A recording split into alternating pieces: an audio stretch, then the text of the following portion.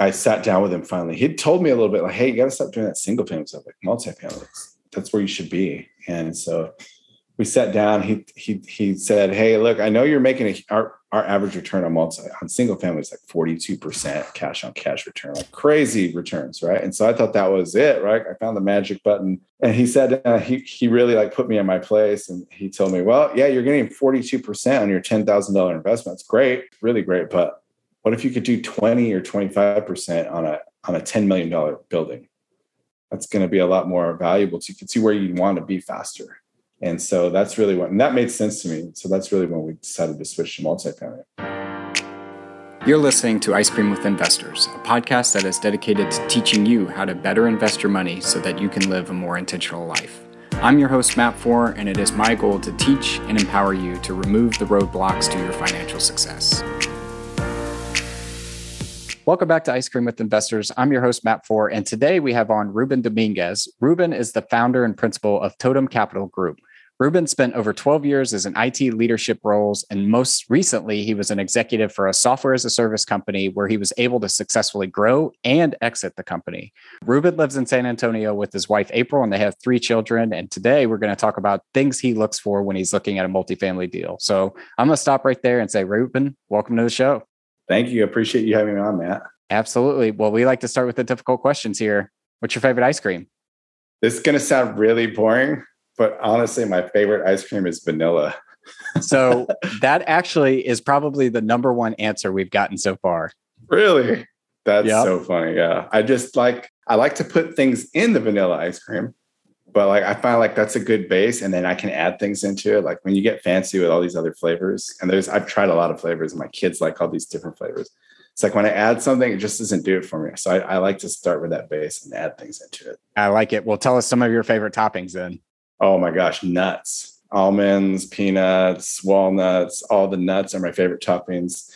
And I know but whipped cream. I love whipped cream. Mango. I really love mango on my ice cream. It's so good. Yeah. I like it. I like fruit and nuts. I think like the crunch in an ice cream gives it the extra pizzazz that it needs. So good. You know, it's actually really good. Crush up some cornflakes and try that in your vanilla ice cream. It's good.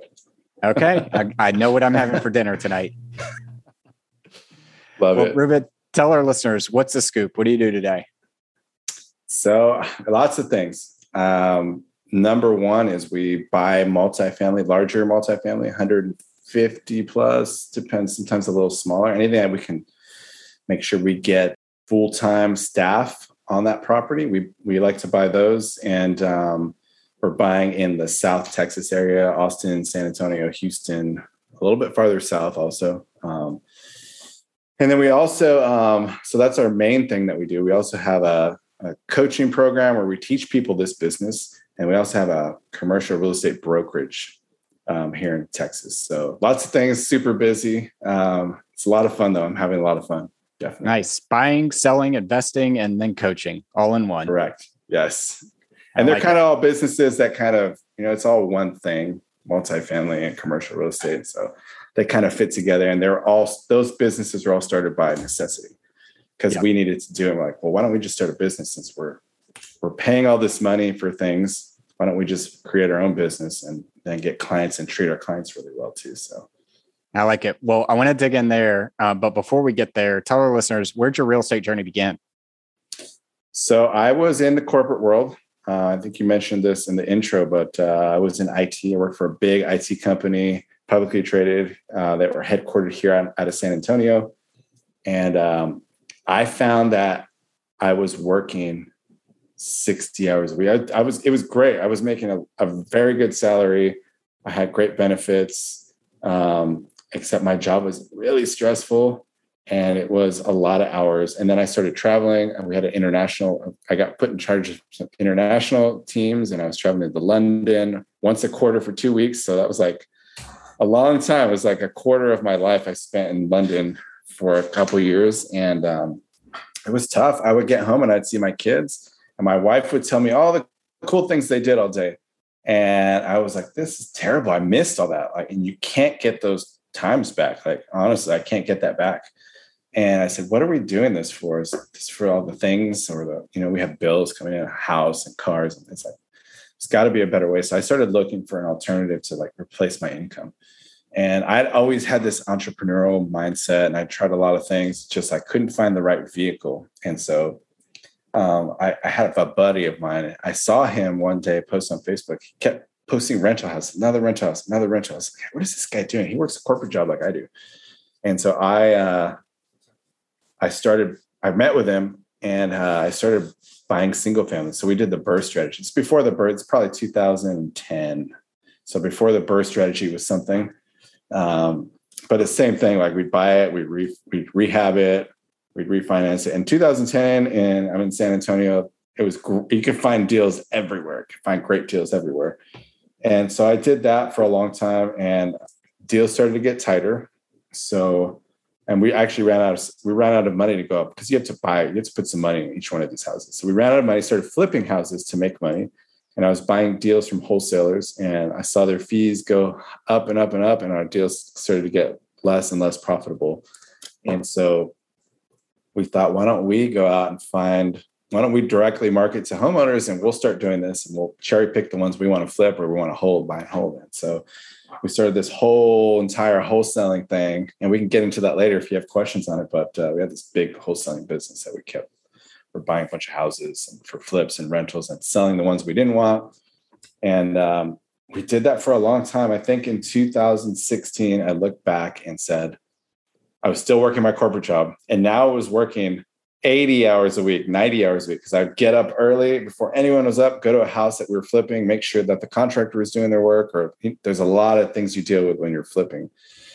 And then I talk to my staff, because we had this big wholesaling thing. I'm like, how are calls going? How's marketing going? How's door knocking going? And so my any free time I had was spent like these real estate business. And I was nowhere near quitting my job, and actually missing more time with the family now, because my weekends were now occupied, and evenings, and very stressful as well.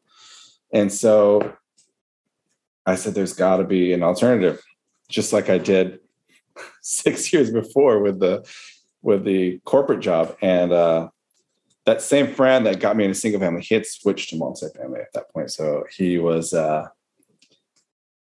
I sat down with him finally. He'd told me a little bit like, hey, you got to stop doing that single family stuff, like multifamily.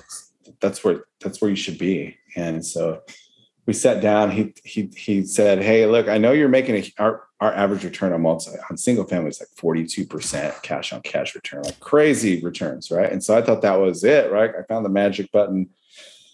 And he said he really like put me in my place, and he told me, well, yeah, you're getting 42% on your $10,000 investment. It's great. It's really great. But what if you could do 20 or 25% on a $10 million building? That's going to be a lot more valuable. So you can see where you want to be faster. And so that's really and that made sense to me. So that's really when we decided to switch to multifamily. And we switched, and within probably 18 months of switching over, I was able to quit my job, just enough income, or I could at least see the road to enough income coming in, which I could never do with single family. And we really tried to scale that business, and I could never do that, but I could see the income that was going to come in. And I was able to quit my corporate job at that point. And it was still scary. And people ask me all the time, like, oh, was it easy for you? It's like, it was not easy. It was very scary. And I even questioned after I quit, like, is this going to work? Do I need to go back? And so it was a tough time, but I'm really glad that I made that decision to do that, because it's been probably the best thing that I've ever done in my whole life. It's awesome. I want to pick out a couple of things from that. So first of all, the BRRRR strategy, just to define that for anybody that doesn't know, that's buy, rehab, rent, refinance. And for me, that's been the best deals I've ever done, because essentially what you're doing is refinancing out your initial capital and then reusing it in another property. So I've got a property now where I've $0 actually in it, and it cash flows $450 a month. That's not enough to make me go fly to first class to Dubai or anything like that. But at the same time, I have $0 in that deal. So the return is infinite. What kind of returns were you seeing on your BRRRRs at that time? Our average return was about 42% year one. So if we put $10K in, we get $4,200 back on year one. And then of course it was cash flowing as well and appreciating. Our tenants were paying the mortgage down. It was great. We sold them all. Actually, last year in July, we sold our last one.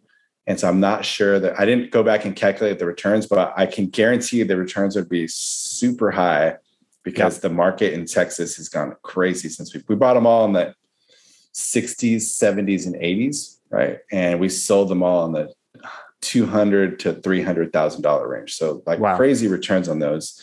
And it was over a period. It was some of them we bought in 2012 and 2013. So it was, we kept them for a while, but yeah, it was great returns. And like I said, the returns are going to be the best on those single family deals. Multifamily can't touch those returns. The difference is multifamily, the return's smaller, but there's a lot more zeros. And so it just made sense for us. Yeah. And what I've seen is we have similar stories where I started single family, did a couple burrs, did a couple flips, and then I actually didn't move into wholesaling. And I kind of want to talk about that for a second. But I saw the light as well around your returns are higher in single family because your time is more involved in that. And so one conversation that I'm really trying to have with a lot of folks right now is return on intentionality versus return on investment. So are you being more intentional with your time? In your story, you were talking about you were working 60 hours a week to 80 to 90 and missing some of those moments in your kid's life as they're growing. And that's not being intentional with the people that you love. So all the money in the world doesn't solve that problem. So I love that hearing that you were able to kind of make that switch.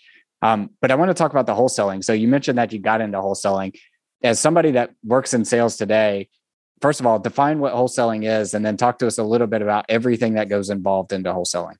Sure. Oh, so much. We have a 2-hour show.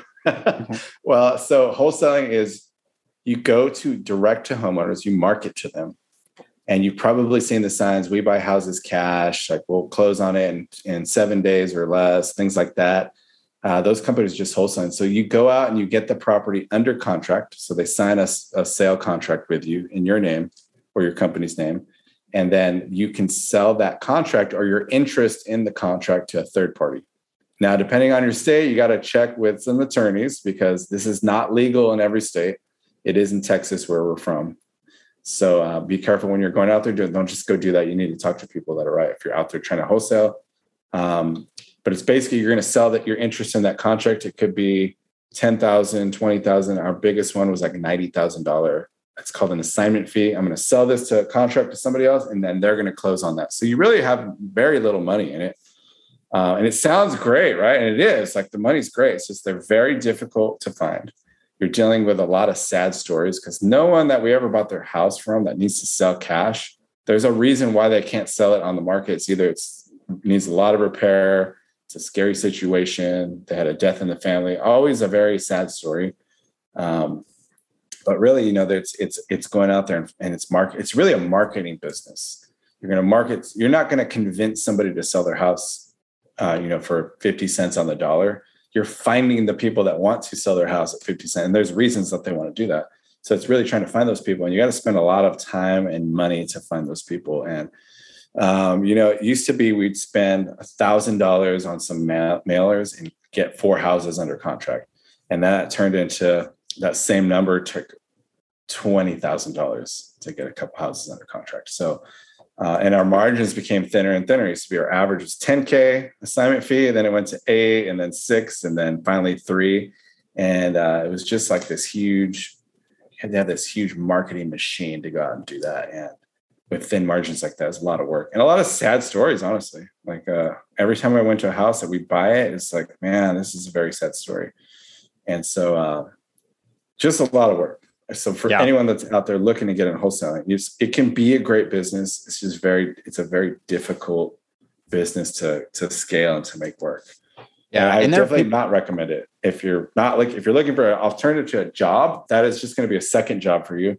And it's actually more stressful and harder and more expensive and more risky than going and just getting a corporate job. So I always tell people to try to steer away from that and do something else. There's better alternatives out there. Yeah. I mean, if you have little money and you want to get started and you want an active job, it's a great place to start, in my opinion, because you could go door knock without needing any kind of marketing dollars and find distressed buyers, but you're going to get the door slammed in your face a lot. And you're going to have to go knock on a lot of doors to find few deals.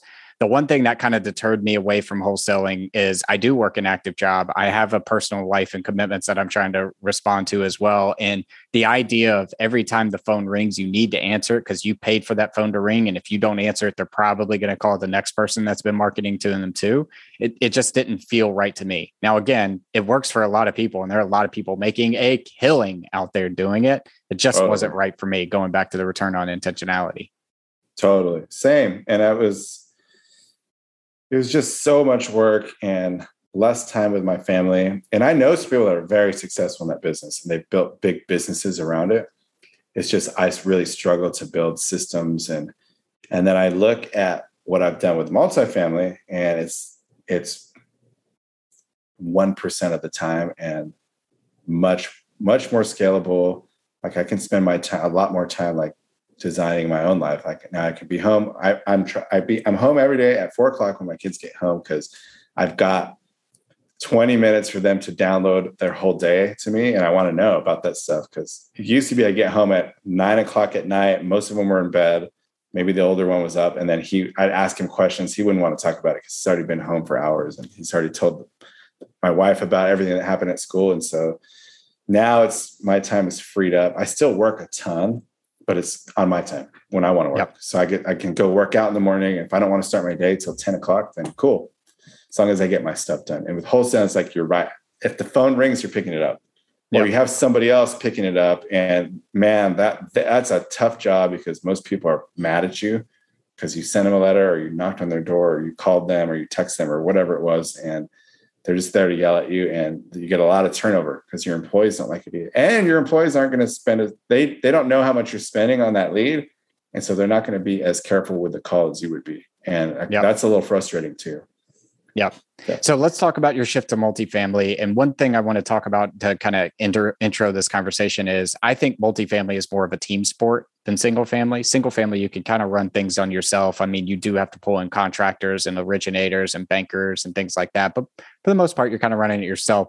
Multifamily is a team sport. So talk to us about the transition, how you found your tribe, your team to work with, and that move forward.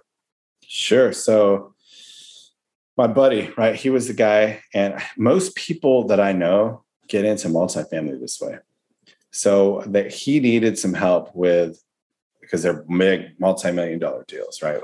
My first deal was a 258 unit apartment complex, and it was him stretching it was my buddy's stretch to go from, I think he'd started with like a 20 unit, and then he bought a 100 unit, and this is like his third deal. And it was a stretch for him. It's a big capital raise. There's a lot to do, and he wanted some help marketing it. He wanted some help putting together some documents for it, and then some help bringing some capital to the deal. And so he said, "Hey, I know you've been in single family a long time. Maybe you can come on board and help me with this." And so I came on board with him. He had some experience doing that, so I learned a lot, like on these calls, on the lender calls, listening to what was happening on that stuff and how they look at numbers, how they acquire things. And so huge learning curve for me. I had a small piece of that property, right? A little bit of equity, but I learned so much. And that's why I always recommend for people to get in, like, jump on somebody's team that has experience, and you're going to learn a lot about what they do and how to do this business by doing that. And that's how most people get started.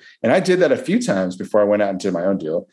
And now, I've got the experience and track record that I can now confidently go out there and build my own team, right? So you're right, like, it's a team sport. I have a lot of people on the team that help us. I don't actually know anyone that does it on their own. They either have a team or staff that help them get these things done, because it's such a huge, but it's okay. You're not splitting $15K that you would make on a flip between three people. It's multi-million-dollar transactions, and there's enough equity to go around to make everyone feel like they're winning on the deal. And so that's what I love about multifamily. And I love working with a team. I think it's great. I have a partner that we're doing a lot of deals together. His skill set is complementary to mine. And so we work really well together. And that's not something that I could ever find in the single family world. It's like, it's me, man. I'm the guy, and I have staff, and I hired staff, but I didn't have somebody that's a partner that I could rely on to, like, help me do some things. So it's just a whole different ballgame with multifamily. Yeah. Yeah. Can you talk to us a little bit about the deals that you've done, or that the market you're looking at? And what I'm really trying to squeeze out here is, we're in a competitive market right now, and I think having a well-defined buy box that you're looking for helps with your broker relations and helps to get deals done. What does your buy box look like? You talked about South Texas. Maybe talk to us about some of the markets or some of the things you're looking for in a deal. Absolutely. And we do have that tight buy box that you say, because it's so important before you approach a broker. You better know that, because you can't just say, hey, send me multifamily. It's like, well, is it class A, B, C, D? Where is it? How much is it? How much capital can you raise? So ours is pretty tight. It's class B and C multifamily, and it's in San Antonio, Houston, Austin, Corpus Christi. I would look at something in some of the other markets in Texas, but it's not really where we look. And we're looking in San Antonio, for instance. It's going to be in the northeast, northwest, north central areas. We aren't really looking at anything on the deep east or west side or south side. And so our brokers know that. And we're also looking at 150 to 400 unit properties. So we know comfortably that we can go out and raise capital to close that, because that's very important. You never want to get in a deal and you can't close it, because you've got one shot with that broker to make the deal close. If you can't, you're going to be known as the guy that can't close deals, and good luck winning another deal. And so we're very careful with that. And we're also looking for some type of value add, and they're very difficult to find. And so value add means there's probably some renovations we need to do on some of the units, probably interior renovations, right? We're buying things that are 1980s assets, 1970s assets. And a lot of times we're buying one now. It's got 123 units, only 16 of them have been updated. And the update wasn't that great. So we're going to go in there and make them really nice. And then we're going to update the ones that haven't been updated. And the rents will go up because of that. And then we'll increase the value of the property because of that. So really, that's what we're looking at. Our brokers know this. When we go to the brokers, they know exactly what we're looking for. So when that deal hits the plate, they know, oh, that's a buyer I need to take this to. And a lot of times, not the one we're closing now, but the last two we bought, those deals were brought to us from a broker, not on market. They said, hey, I know you have a good reputation to close. I know you'll close on time and you won't retrade. Retrade means ask for a discount at the very last minute. We know you're not going to do that. So if you can make this number work, we can get this deal done. And so that's the last two previously that we purchased, was because of that reputation. Super important in multifamily. I agree. And I love that it's important to know what you want in life, but I think it's equally as important, if you don't know what you want, that you know what you don't want. And so when you were talking through this, it's like, hey, we're looking at Austin, San Antonio, Corpus Christi, and Houston. What we definitely don't want is south, far east, far west of San Antonio. And I think that just helps you make better decisions. And your brokers, like you mentioned, brought two to you because they knew exactly what you wanted and that you were a buyer for this particular product. So thank you for that. I want to talk through, you mentioned value add, and value add means a lot of different things to a lot of different people. You mentioned this deal that you're currently working on has 120 so odd units, and 116 of them were done, but weren't done great. How do you prioritize what you look at when you're looking at a value add? Are you looking at interior? If so, what's prioritized in the interior? If you're looking at exterior, what's prioritized on the exterior? So we always prioritize whatever is going to bring us a return on the investment. Normally, that's not exterior. Exterior is something you have to do. It's real hard to tie a return on that investment to an actual, like, your numbers, right? Like, I can't say painting the building is going to get me X amount of dollars. Like, that's hard. But interior, I can tell you exactly, if I put granite in this unit, I can get an extra $85 per unit in rent, because that's what the market's paying right now. And so if I do that to these number of units, that translates to X amount of dollars per year, and that's X amount of NOI. So I love to do that because that's a really easy one. Now, we will do the exterior stuff because we have to, right? And I think our strategy is pretty simple. It's like, we want to give experience to our tenants or our potential tenants, right? When they're driving up to the property, you want it to look nice, right? Clean, nice, secure, because people want that. And as they drive through, you want to come into the office. We're going to spend some money on the office renovation one. So, because that's the first impression, right? If the office looks bad, the units probably are going to look worse, right? Because that's where your staff is. That's the initial approach. So we spend some money on office renovations every single time. We'll make it look really nice. And our staff's important. We use a great property management team that It's actually owner owned. So their owner also that owns this property management company. So their metrics are more aligned to what ours are. And so when you experience, it's like the staff's going to be look nice, look sharp, be dressed really nice, offer you beer or wine when you go in there or a drink. And that experience is going to be great. They're going to take you every single time and show you a model unit. And on your way to the model unit, we're going to have lots of nice landscaping, make sure it looks nice, make sure there's no loud dogs barking, things that are going to detract from the experience. And then you get to the model is going to look beautiful, and we want that model to look a lot like the unit that you're going to purchase, you're going to rent, right? And so we spend some money on the model, and we always have a model. I know some operators out there, they don't have a model. It's like, we want people to see, and we want people on a waiting list. So if somebody decides, hey, I don't want my unit, here's 10 people that we can throw in there. And so we spend some money on that. It's real hard to tie back to an ROI. But what we've seen from experience is that really helps us fill these things up fast and make sure that the units we are spending money on get filled, because that's what you want to do, is you want to fill those up as soon as you can. And so that's really the strategy with that, is make sure that we have that whole experience.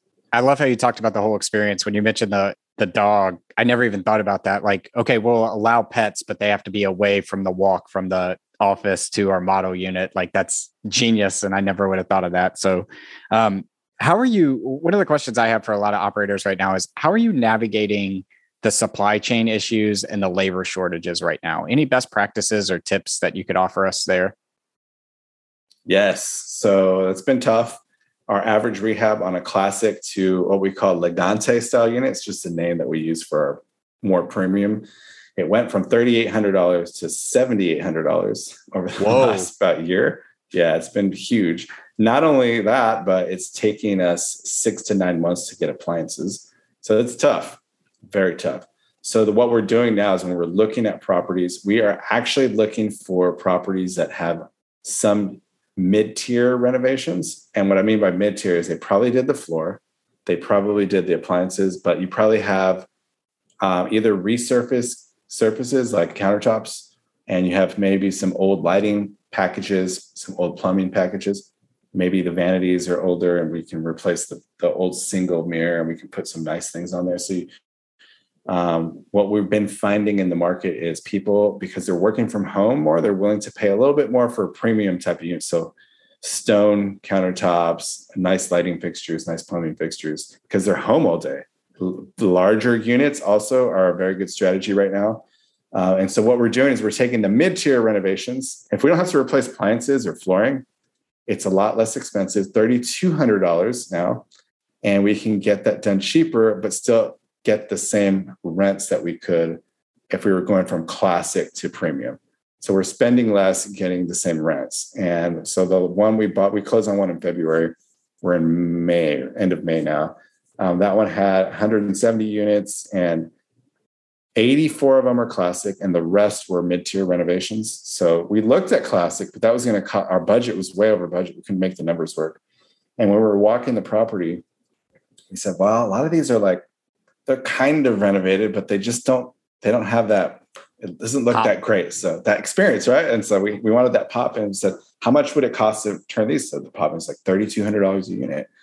Well, let's do that. And we actually have more that we can renovate now and get that same rent bump. So we're going to, and then the benefit of that, now we have another 80 units that when we sell it, we can tell the next guy, hey, there's 80 something classic units. You can make look better and let them spend the money. So we got a good exit strategy on property too. So kind of change our strategy looking into, now we're looking for properties with mid-tier renovations that we can go out and take down. Is that one of your strategies too, is to keep some units available for the next buyer to do some value add strategy to make the appeal of your exit strategy look good? On that particular asset, yes. Not on all of them. Gotcha. So we have some where we're not. It depends on the floor plans. 2-1s, well, we don't usually do 2-1s because it's an unpopular floor plan. You got 2 bedrooms, so you're renting it probably not to roommates. You're probably renting it to somebody that needs like an office or something, and so it's a harder unit to get your return on investment on because it might stay vacant longer. And so what we'll normally do is not do those, and then we'll send that to the next guy that maybe doesn't have that strategy. But it is a good strategy to leave some meat on the bone because you want your exit. Most people are doing what we're doing, right? We're raising money for these projects and they're syndicators. They're going to go out and raise some capital and they need some type of value add so they can pass on some returns to their investors. If not, you're dealing with like institutional type of buyers that just want to park some cash somewhere, or maybe you're hoping for a 1031 exchange person. So it's harder to sell when you go to look to exit. And we're buying class B and C, and most institutions, they want something nicer, newer, and cleaner. It's going to be class A or B probably. And so we do try to leave some meat on the bone for the next guy. Doesn't mean we do that all the properties, but we do try to do that because we think about exit for sure. Gotcha. Earlier in the show, you mentioned that you also have a brokerage arm inside of your company as well. Can you talk to us a little bit about, one, why you decided to start up a brokerage arm with inside of your company? And then two, why you haven't done that yet? It doesn't sound like you've done that yet with property management. Sure. Yes. So the brokerage arm was started because I was underwriting 70 deals a month, something crazy like that. Not only was I doing that, but my business partner on the brokerage, he was underwriting the same amount of stuff. And then every one of our coaching members was also doing the same thing. And we're all looking at the same markets, right? If you're in Texas, you're looking at the same markets we're looking at. And so it was overwhelming. We weren't doing a good job of it. We would let things fall off our plate, right? If there was 75 things to underwrite that month, we weren't doing the 5 because we just have a limited amount of time. And so we thought about hiring an underwriter. Let's just hire someone that can underwrite for us all the time. And that would have been great. But if you're in multifamily, you know that underwriting is like this much of getting the deal done, right? It's underwrite it. It's never going to be the price you want, right? You're going to be here. They're going to want it to be here. And so you got that gap. It's all about the follow-up. Just like in any sales thing, it's going to be about the follow-up. So you call the broker, hey, I'm at 20 million. I know you guys want 24 million. Tell me a little bit how that goes. And then 2 weeks later, call them back. Hey, did that trade? Did you trade at 24? No, we're not there. You guys are at 20. Hey, if you could come up to like 22, we're still far off. And so that follow-up, eventually, maybe it's going to be 3 months, maybe 6 months down the line, you're going to follow up and that place is still going to be for sale. And the brokers might be talking to the seller like, hey, we're getting offers at 20. And so we realized like most of our deals are coming on the follow-up, right? 80% of them we're getting on the follow-up. And so we need to be following up on those properties with brokers. So that's tough. You got to do that. And then once you get an LOI signed, closing that thing, it's going to be 45 to 90 days of a lot of things happening. And that's when your most amount of work is going to happen on any deal when you're trying to acquire that property. And I know, like it's a lot of stuff, lender calls and getting people out there, due diligence. And it's just a lot of little tasks that you need to do. So we're like, why don't we hire someone that can help us do that? Also, get it to the finish line. It's hard to get it to the finish line. It's very difficult. And so in Texas, somebody that's helping you conduct a transaction is a licensed agent. Yeah, it's a legal way to do it is like you need a licensed agent, right? That's somebody helping you transact a real estate activity. And so we said, why don't we just hire a broker that can do this for us? I'm not a broker. My business partner's not, but there's a way to do it in Texas. It's called LC brokerage. If anyone's interested, you can reach out. I'll tell you how to do it. It's not too difficult. So we hired someone that can help us do that. And so she's actually helping us on the buy side, which is a little bit different. You don't see people doing that, but it's been very cool. And all of our clients, we have a ton of clients, a lot more than we thought we would. They're all really happy with it because it's hard. It's hard getting it from, I'm going to underwrite a bunch. When you first start, you underwrite a bunch of stuff, but it's tough when you underwrite a bunch of things. You make 10 offers a month and none of them get accepted because you're too far off. And you got to follow up with those. And then the next month you do the same thing. You got to follow up with those. And it becomes this massive amount of work. Most people will send the LOI, it won't work, and they'll never follow up. And so that's where the mistake is. Like you got to follow up because that's where you're going to get your deals. The good deals come on the follow-up. And so it's been cool because now we have this great reputation of bringing a lot of very qualified buyers that the brokers now know in San Antonio, at least. Houston's different, but in San Antonio, they know that if we have a buyer that we're putting this deal in front of them, they're going to be able to close and they're not going to retrade. They're going to be able to raise the money. So they're going to be able to close. And so we've got a great reputation now. So we're getting a lot of really good inbound properties from that brokerage. and for our clients too. It's been super cool. And also on the sales side now, because right when you're buying something from us, now they're like, hey, you can sell this too. And so it's been pretty cool. So that's really why we started. Like we started because we needed it, and so we kind of transitioned to this company. You asked about property management. The reason I don't do it is because my business partner in the brokerage, actually, he did that. He started a property management company. And we've just been using him. And the thought of me going out and trying to do one other business is just like, I'll just pay him and his company. And I really like the way they run things because he's an owner operator. And so their metrics are like NOI. Like finding a property management company that they have an NOI metric, it's really tough. And so that's his metrics. We're one of 2 third-party clients that he's taken on. I guess at some point, maybe we would look at that, but not anytime soon. We're really focused on acquiring right now instead of like trying to start a property management company. Yeah. I mean, it's property management. It's its own unique skill set in itself. And what I find is that I don't think I've had anybody on the show yet that's done it fully successfully all in. There's people that dabble in it, but they really haven't figured it out. I've talked to plenty of people that buy and have a brokerage firm, but not many people have the property management. So I was curious about that. Yeah, it seems just like it's such a different business from what we do. My business partner, he really started his property management company because it was the right person.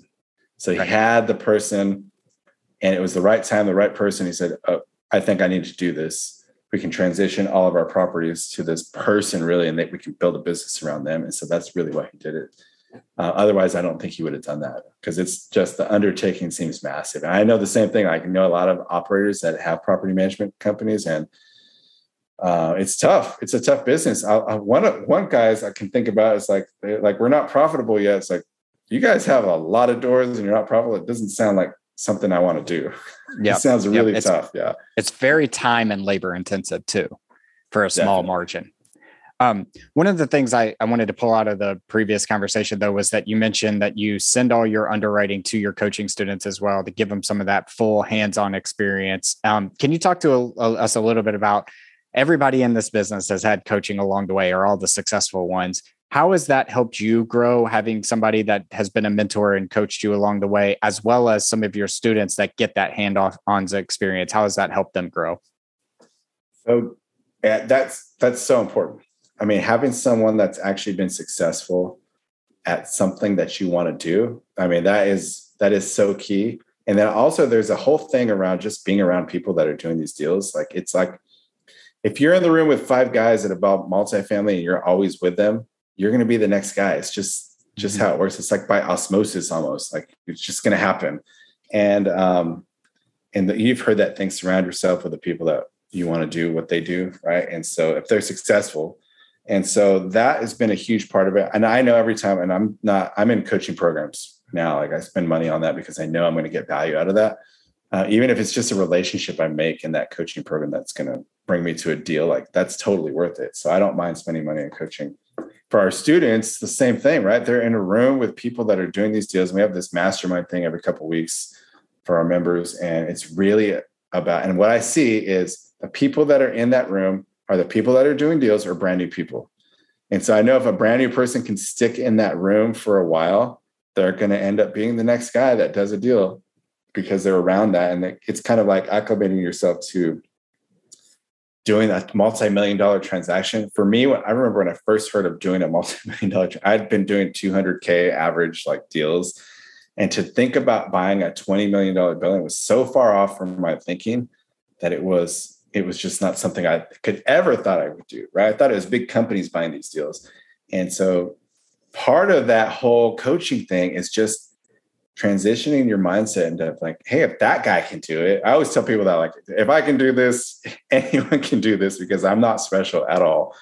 And so it was just, I was able to get into a group of people that were doing it. And I just picked it up by osmosis. And I was like, hey, if that guy can do it, I can do it. And it seems more believable. I know that sounds kind of Tony Robbins and Dream Board and all that stuff, but it's so true. And I'm not that kind of guy. I was like the anti-Tony Robbins guy, right? Like, oh, that's just all BS. Like that doesn't really happen. But now it's like, no, I really do believe like there's something to that. And so I tell people all the time, like, just get in a room with people. Even if you don't join a coaching program, go to as many conferences as you can. Just surround yourself with those people that are doing deals, because that's going to make it believable for you. And you're going to go out and probably do a deal after that. And so now you own a company that does those deals. Exactly. So kind of crazy how that works. But any advice for people, like, you got to surround yourself with those people. It's super, super important as much as possible. Yeah. Agreed. Well, I want to switch us now into our last round. We're calling this the 5 toppings. Our first topping is, what is your favorite book, or what is a book that you've read recently that's given you a paradigm shift? Gosh, I have so many books that I love. I just reread a book recently called Pitch Anything. I don't know if you've read it. It's Oren Klaff. I haven't, but I've heard. Yeah. Yes, it's great. It's really about how people process information, right? And so based on some science.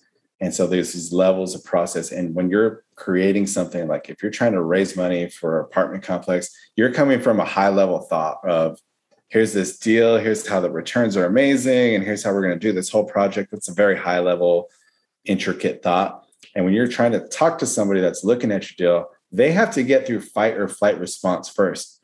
So the way you approach that conversation, and this is with anything, it doesn't have to be with raising money or selling something. This is any thought process, right? That's the first level of thought process whoever you're talking to is going to go through. It's like fight or flight response first, and then through another part of your brain. And then finally they get to this high level thinking. And that's when people actually make these decisions to either invest with you or buy whatever you're selling or whatever it is, right? You're trying to convince somebody of something. And so that book's good to kind of talk about that and some of the strategies and some of the different personalities that you'll come across when you're talking to people. And it's been super helpful for me, especially raising money.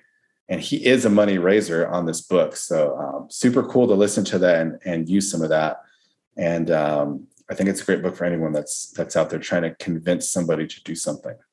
Yeah, I think everybody's selling something. Whether you're selling your partner on taking out the trash, or you're selling a multi-million-dollar apartment complex, everybody's selling something. So I'll definitely have to check that out. Exactly. Our second one is, I believe that the person you become 10 years from now is directly correlated to the habits and the things that you do every day. What are some of the things that you do every day? Work out, spend time with my kids, eat right. And I didn't used to do that stuff. And I was eating bad, and I was not spending a lot of time here, and I was not working out. And since I started doing that, my life's been so much better, and I want to be here for a while. So, and I have kids, I want to be here for them for a while. So it's like, I got to do that stuff now to keep myself here. So, those are some of the things I do. I always also, try to be grateful for what I have, because I think that's so important, to be grateful for what you have, whether it's, you're not running a multi-million-dollar company. That's okay. Like, you have things, you have a roof over your head, you got food, you have shelter, you probably have a family like that. You should be grateful for that stuff. So those are some of the things. There's a ton of them. But those are some of the most important ones to me. Agreed. Being fit and being grateful are the two things that I think are most important. Yes, definitely. Our third one is, what's the best piece of advice you've ever received?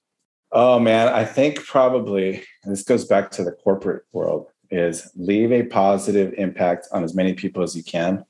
And that's whether it's, and be respectful of whoever it is, right? You can always learn something from somebody. It doesn't matter who they are.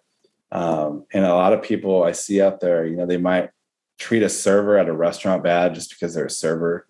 And that's horrible, right? Horrible. I always try to make that person's life a little bit happier, hopefully. If I can even just make them smile by saying their name, recognize as a person in front of you, they have a name, they have a life, they have a story. And so I always try to take a genuine interest in people like that and just, hey, how's your day going? Right? You're a server. Maybe no one's asked that person how their day's going. So trying to leave a positive impact on people's life. And I learned that from a mentor a long time ago. And I really took that to heart. And it's been great. It's been great. And you're surprised how many conversations you get into, because probably no one's talked to that person all day. That person behind the counter, no one's talked to them all day. And they might know an investor. Oh, you're in real estate. They might ask you what you do. And just leaving them with a smile, because they appreciate that when you appreciate them. So it's been super positive in my life. Especially calling someone by their name that's wearing a name tag.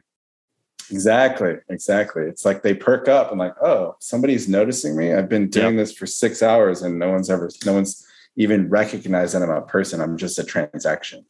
And so, yeah, it's super cool. And I encourage anyone to just try it one day, and you'll see like it's as good for you as it is for them, for sure. Yep. Our fourth one is, what's the thing that you're most proud of in your life? Oh my gosh. I would probably say taking the chance to actually go out and build a business, because it was very, very scary. Even though I had a very high paid, great corporate job, it's very comfortable. And I'm sure a lot of people listening right now are in that position. They're probably, working a job. They get paid a lot, especially if you're in IT, you get paid a ton of money. It's probably very comfortable. There's probably some things you don't like about it, but comfort is the killer of greatness. And I didn't want to be the guy that looks back in 35 years, 40 years of working that job and saying, I could have done all that stuff. And so I took a chance, and I took a chance to start this business and quit my job when I probably shouldn't have quit, but it's been the best decision that I've ever made. And so it's definitely been scary, but it's definitely been the thing on the other. People always talk about on the other side of fear is where all the great things are. And I see that now. Like, it was so scary to do that, but now that I'm on the other side, it's like, man, there's all these. So I continuously try to push that. What's the next thing? Do a bigger project, maybe do something that I was scared of before. Like, now I'm learning to fly planes, and that was scary to me before, but man, it's been so cool to do that. And so get on the other side of fear, and that's where all the cool things are. Take a chance. Comfort is the killer of greatness. That's a tweetable quote right there. Totally is. Our last one is, if you could sit down and eat a bowl of ice cream with anyone, dead or alive, who would it be and why? I would probably say I really like to read about Nikola Tesla, because I think the way that he thought was super different, super cool. And I would like to sit down with him just to make sense of some of the things that we still have answers on. Like, we have questions on that answers. We have questions on hey, what did you mean by that? Tell me about these experiments that we were running, and why were you running those? Sometimes I'll get down the YouTube rabbit hole late at night of Nikola Tesla videos and trying to wonder about all these things that he was talking about. And so that's probably be the guy that I would pick, just because I have a super interest in some of the things that he was working on. Before the car company, he was probably a very underrated inventor that a lot of people didn't know about. So that's one great thing about Tesla, is he's kind of brought a little bit of attention to somebody that's kind of been a forgotten historical figure. Totally. Yeah. And if anyone's into that stuff, you should read about Nikola Tesla. He's super cool, underrated. I agree. Yep. Well, fantastic having you on the show here. If our listeners wanted to reach out to you, learn more about what you're doing, or just get connected, where's the best place we can point them? Probably email. So it's Ruben, RUBEN @totemcapitalgroup.com, and totem like a totem pole, TOTEM. That's probably the best way to get a hold of me. Perfect. We'll drop that in the show notes, as well as a link to your website and LinkedIn and all that. But Ruben, fantastic having you on the show. Thanks for joining us. I appreciate you having me on, Matt. Thank you for listening to Ice Cream with Investors. If you like what we serve you here, it would mean the world to me if you would like, subscribe, and leave a review on your favorite podcast app.